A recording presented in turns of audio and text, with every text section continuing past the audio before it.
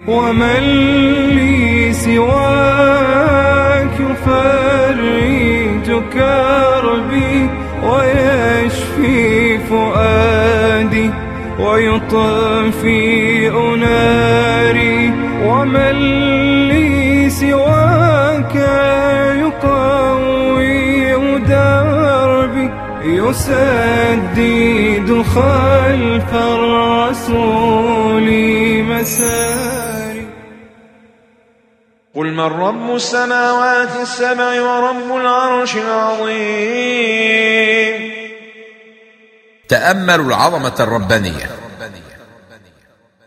في الحديث: ما السماوات السبع في الكرسي إلا كحلقة ملقاة بأرض فلا، وفضل العرش على الكرسي كفضل تلك الفلاة على تلك الحلقة. قل أفلا تتقون. ما التقوى؟ قال الإمام أحمد: التقوى هي ترك ما تهوى لما تخشى. وهو يجير ولا يجار عليه إن كنتم تعلمون. يؤمن الله من شاء من عباده، ولا يستطيع أحد أن يؤمن من أخافه الله. أمانك بيد الله وحده. قل فأنى تسحرون. قل فأنى تسحرون يروج الباطل على بعض الناس فينجذبون إليه وينشطون للترويج له والعمل له كأنهم مسحورون. بل أتيناهم بالحق وإنهم لكاذبون.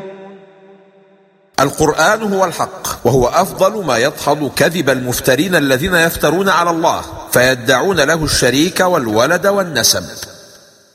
ما اتخذ الله من ولد وما كان معه من إله إذا لذاب كل إله بما خلق. مناقشة عقلية وبرهان منطقي، فلو كان هناك إلهان في هذا الكون لتنازعا واختلفا واضطرب الكون بسبب هذا الاختلاف. عالم الغيب والشهادة فتعالى عما يشركون. كيف تشركون مع الله من لا يعلم الغيب، بل ولا يعلم حتى كل علم الشهادة، وبعض علم الشهادة الذي يعلمه لا يكتمل نفعه إلا بمعرفة الغيب وما هو كائن، فكيف تشركون مع الله غيره؟ نزه الله نفسه عن شركهم فلا ولد له ولا شريك، ولو احتاج لشيء من هذا حاشاه لاضطرب الكون كله بسبب تنازع الشركاء، ولأن هذا الاضطراب لم يحدث فقد دل هذا على أن مالك الأكوان وخالقها واحد لا شريك له سبحانه. قل رب إما تريني ما يوعدون. قد يرى النبي عذاب عدوه في الدنيا، وقد يؤخر الله عذابهم إلى الآخرة، فالاحتمالان قائمان حسب إرادة الرحمن. رب فلا تجعلني في القوم الظالمين. قال القرطبي: وكان عليه السلام يعلم أن الله تعالى لا يجعله في القوم الظالمين إذا نزل بهم العذاب، ومع هذا أمره الرب بهذا الدعاء والسؤال ليعظم أجره وليكون في كل الأوقات ذاكرا لربه تعالى. المؤمن يهضم نفسه. قال أبو حيان: ومعلوم أنه عليه السلام معصوم مما يكون سببا لجعله معهم، ولكنه أمره أن يدعو بذلك إظهارا للعبودية وتواضعا لله، واستغفار رسول الله صلى الله عليه وسلم إذا قام من مجلسه 70 مرة من هذا القبيل. وقال أبو بكر: وليتكم ولست بخيركم. قال الحسن: كان يعلم أنه خيرهم ولكن المؤمن يهضم نفسه. هذا يشبه ما جاء في الحديث الذي رواه الإمام أحمد والترمذي: وإذا أردت بقوم فتنة فتوفني إليك غير مفتون. وإنا على أن نريك ما نعدهم لقادرون. ما أيسره على الله تعجيل عذاب من عاداه ونصر وعلو من والاه، وما نؤخره إلا لأجل معلوم. ادفع بالتي هي أحسن. قال ابن عباس: الصبر عند الغضب، والحلم عند الجهل، والعفو عند الإساءة. قال ابن القيم: كان بعض أصحاب ابن تيمية يقول: وددت أني لأصحابي مثله لأعدائه وخصومه، وما رأيته يدعو على أحد منهم قط، وكان يدعو لهم. وجئت يوما مبشرا له بموت أكبر أعدائه وأشدهم عداوة وأذى له، فنهرني وتنكر لي واسترجع، ثم قام من فوره إلى بيت أهله فعزاهم وقال: إني لكم مكانة، ولا يكون لكم أمر تحتاجون فيه إلى مساعدة إلا وساعدتكم فيه. ادفع بالتي هي أحسن السيئة، نحن أعلم بما يصفون. فن التفويض لله والتوكل عليه. قال ابن عاشور: والتخلق بهذه الآية هو أن المؤمن الكامل ينبغي له أن يفوض أمر المعتدين عليه إلى الله، فهو يتولى الانتصار لمن توكل عليه، وأنه إن قابل السيئة بالحسنة كان انتصار الله أشفى لصدره وأرسخ في نصره. ادفع بالتي هي أحسن السيئة. قال ابن عقيل: ومن أظهر الجميل والحسن في مقابلة القبيح ليزول الشر فليس بمنافق، لكنه يستصلح. ألا تسمع إلى قوله سبحانه وتعالى: فإذا الذي بينك وبينه عداوة كأنه ولي حميم. فهذا اكتساب استمالة ودفع عداوة وإطفاء لنيران الحقائد واستنماء الود وإصلاح العقائد، فهذا طب المودات واكتساب الرجال. قال أنس بن مالك: يقول الرجل لأخيه ما ليس فيه، فيقول له: إن كنت كاذبا فإني أسأل الله أن يغفر لك، وإن كنت صادقا فإني أسأل الله أن يغفر لي. وقل رب أعوذ بك من همزات الشياطين. استعاذة بالله من أصل الشر كله، ويدخل فيها الاستعاذة من جميع نزغات الشيطان ووساوسه، وإذا أعاذ الله عبده من هذا الشر سلم من كل الشرور ووفق لكل خير. في الحديث: إذا فزع أحدكم من النوم فليقل: أعوذ بكلمات الله التامة من غضبه وعقابه وشر عباده، ومن همزات الشياطين، وأن يحضرون فإنها لن تضره. ما فائدة استعاذة النبي صلى الله عليه وسلم من الشيطان وهو المعصوم؟ الفائدة: تعليم للمؤمنين وإرشادهم إلى دوام الاعتصام بالله رب العالمين، فهو القادر وحده على دفع وساوس الشياطين. فأنت الرحيم وأنت الكريم، وحكمك يا رب في الكون جاري. أخافك ربي وأرجوك ربي، أحبك ربي وهذا شعاري. وأعوذ بك ربي أن يحضرون. أعوذ بالله أن يحضرون مجرد حضور، حتى وإن لم يهمزوا لي ويوسوسوا إلي، فهذا طلب وقائي إضافي وصمام أمان رباني. حتى إذا جاء أحدهم الموت قال رب ارجعون. قال القرطبي: ودلت الآية على أن أحدا لا يموت حتى يعرف اضطرارا أهو من أولياء الله أم من أعداء الله، ولولا ذلك لما سأل الرجعة. فإذا نفخ في الصور فلا أنساب بينهم يومئذ ولا يتساءلون.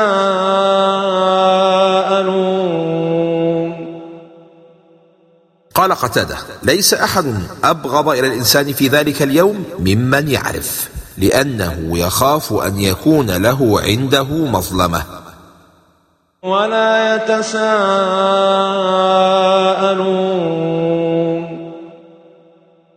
الكل مشغول بكربه، خائف من ذنبه، قلق من مصيره ومستقره، فلا يسأل أحد أحدا عن أي شيء. في صحيح البخاري أن رجلا قال لابن عباس: إني أجد في القرآن أشياء تختلف علي. قال: فلا أنساب بينهم يومئذ ولا يتساءلون. وقال: وأقبل بعضهم على بعض يتساءلون. فقال ابن عباس: أما قوله فلا أنساب بينهم فهو في النفخة الأولى، فصعق من في السماوات ومن في الأرض إلا من شاء الله، فلا أنساب بينهم عند ذلك ولا يتساءلون. ثم في النفخة الآخرة أقبل بعضهم على بعض يتساءلون. رسالة إلى المتفاخرين بالأنساب.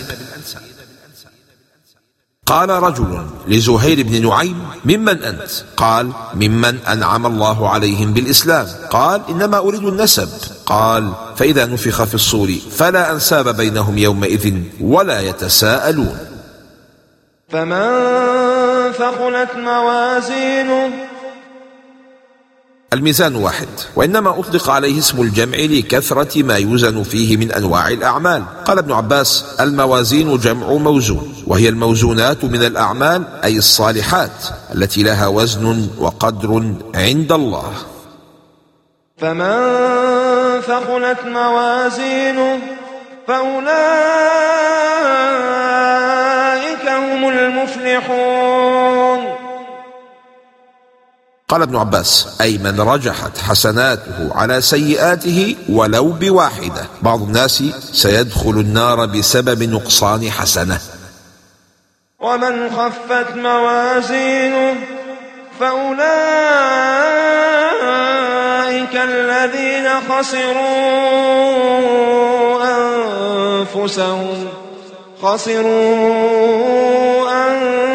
أنفسهم في جهنم خالدون. الخسارة الوحيدة المؤكدة هي الخلود في جهنم. قال ابن عباس: غبنوها بأن صارت منازلهم للمؤمنين. تلفح وجوههم النار وهم فيها كالحون. استعيذوا بالله من هذا المصير. اللفح هو الإحراق الشديد، والكلوح هو أن تتقلص الشفتان وتتكشف الأسنان، لأن النار قد أحرقت الشفتين كما يحدث لرأس الشاة بعد شويها. ألم تكن آياتي تتلى عليكم فكنتم بها تكذبون. التبكيت وتوجيه اللوم إلى أهل النار أشد وقعا عليهم من عذاب النار. قالوا ربنا غلبت علينا شقوتنا وكنا قوما ضالين.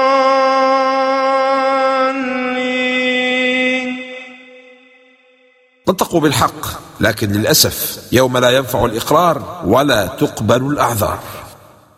التعلل بالأقدار وسوء الحظ هو سمة الفاشلين من أهل الدنيا ومن أهل الآخرة. ربنا أخرجنا منها فإن عدنا فإنا ظالمون. معلوم أن ردهم إلى الدنيا لا يكون، لكن الله علم أنه لو كان فكيف كان يكون. قال اخسئوا فيها ولا تكلمون. انقطع عند ذلك الدعاء وتبدد الرجاء، وأقبل بعضهم على بعض يتلاومون، وأطبقت عليهم النار فهم فيها يتصارخون. قال عبد الله بن عمرو رضي الله عنه: إن أهل النار نادوا: يا مالك ليقضي علينا ربك. قال: فخلى عنهم 40 عاما ثم أجابهم: إنكم ماكثون. فقالوا: ربنا أخرجنا منها فإن عدنا فإنا ظالمون. قال: فخلى عنهم مثل الدنيا ثم أجابهم: اخسأوا فيها ولا تكلمون. فلم ينبس القوم بعد ذلك بكلمة، إن كان إلا الزفير والشهيق. ربنا آمنا فاغفر لنا وارحمنا وأنت خير الراحمين. احفظ هذا الدعاء القرآني وحفظه أولادك وحافظ عليه. في الآية إشارة إلى مشروعية التوسل إلى الله بالأعمال الصالحة، كان يقول العبد مثلا: اللهم بإيماني بك واتباعي لرسولك اغفر لي وارحمني. فاتخذتموهم سخريا حتى أنسوكم ذكري وكنتم منهم تضحكون. صفة متكررة في القرآن لأهل النار، فالويل للمستهزئ بالدين وأهله. إني جزيتهم اليوم بما صبروا. لم يقل بما صلوا أو صاموا أو أنفقوا، لأن الصبر عبادة تؤديها متألما، وغيره من العبادات تؤديها متلذذا. قال كم لبثتم في الأرض عدد سنين؟ قالوا لبثنا يوما أو بعض يوم. سئلوا عن السنين فأجابوا بالأيام، لأن فزع يوم القيامة أطار عقولهم، وأراهم عشرات السنين أقل من يوم في جوار الخلود. قال إن لبثتم إلا قليلا لو أنكم كنتم تعلمون. ما علموا حقارة الدنيا إلا بعد أن عاينوا أهوال الآخرة. الدنيا مهما طالت وطابت قليلة بالإضافة إلى خلود الآخرة، فكيف لو كان هذا الخلود في أصل العذاب؟ أفحسبتم أنما خلقناكم عبثا وأنكم إلينا لا ترجعون. لم يخلقنا الله للعبث ولا للهو، ولم يأمرنا بذلك، ومع هذا فأكثر الخلق عابثون وفي اللهو غارقون. قال الحكيم الترمذي: إن الله تعالى خلق الخلق عبيدا ليعبدوه، فيثيبهم على العبادة ويعاقبهم على تركها، فإن عبدوه فهم اليوم له عبيد أحرار كرام من رق الدنيا، ملوك في دار الإسلام، وإن رفضوا العبودية فهم اليوم عبيد أباق سقاط لئام، وغدا أعداء في السجون بين أطباق النيران. قال الرازي: لولا القيامة لما تميز المطيع من العاصي، والصديق من الزنديق، وحينئذ يكون خلق هذا العالم عبثا، حاشاه سبحانه. قال الآلوسي: أخرج ابن السني وابن منده وأبو نعيم من طريق محمد بن إبراهيم بن الحارث التميمي عن أبيه قال: بعثنا رسول الله صلى الله عليه وسلم في سرية، وأمرنا أن نقول إذا أصبحنا وأمسينا: أفحسبتم أنما خلقناكم عبثا وأنكم إلينا لا ترجعون، فقرأناها فغنمنا وسلمنا. قال يونس بن سليمان البلخي: كان إبراهيم بن أدهم من الأشراف، وكان أبوه كثير المال والخدم، فخرج إبراهيم يوما إلى الصيد مع الغلمان والخدم، فبينما إبراهيم في ذلك وهو على فرسه يركضه، إذا هو بصوت من فوقه: يا إبراهيم، ما هذا العبث؟ أفحسبتم أنما خلقناكم عبثا وأنكم إلينا لا ترجعون، اتق الله وعليك بالزاد ليوم الفاقة. قال: فنزل عن دابته ورفض الدنيا، أي زهد فيها، وأخذ في عمل الآخرة. فتعالى الله الملك الحق لا إله إلا هو رب العرش الكريم.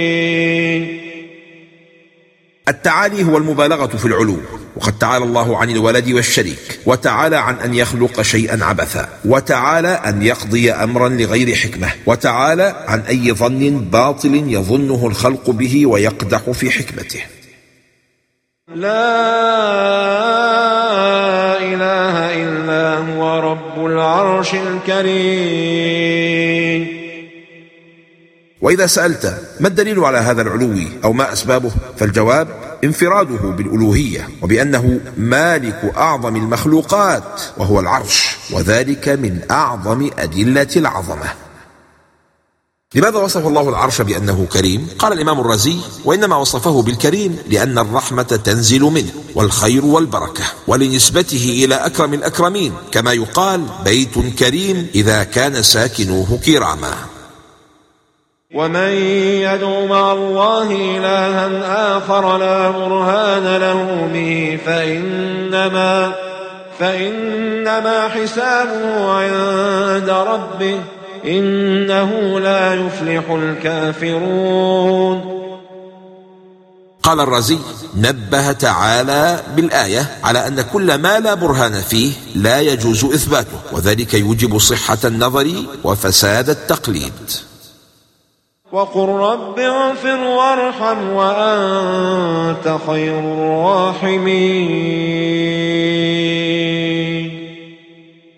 قال الألوسي: وفي تخصيص هذا الدعاء بالذكر ما يدل على أهمية ما فيه، وقد علم النبي صلى الله عليه وسلم أبا بكر أن يقول نحوه في صلاته، فقد أخرج الشيخان عن أبي بكر رضي الله عنه قال: يا رسول الله علمني دعاء أدعو به في صلاتي، فقال له: قل اللهم إني ظلمت نفسي ظلما كثيرا وإنه لا يغفر الذنوب إلا أنت فاغفر لي مغفرة من عندك وارحمني إنك أنت الغفور الرحيم.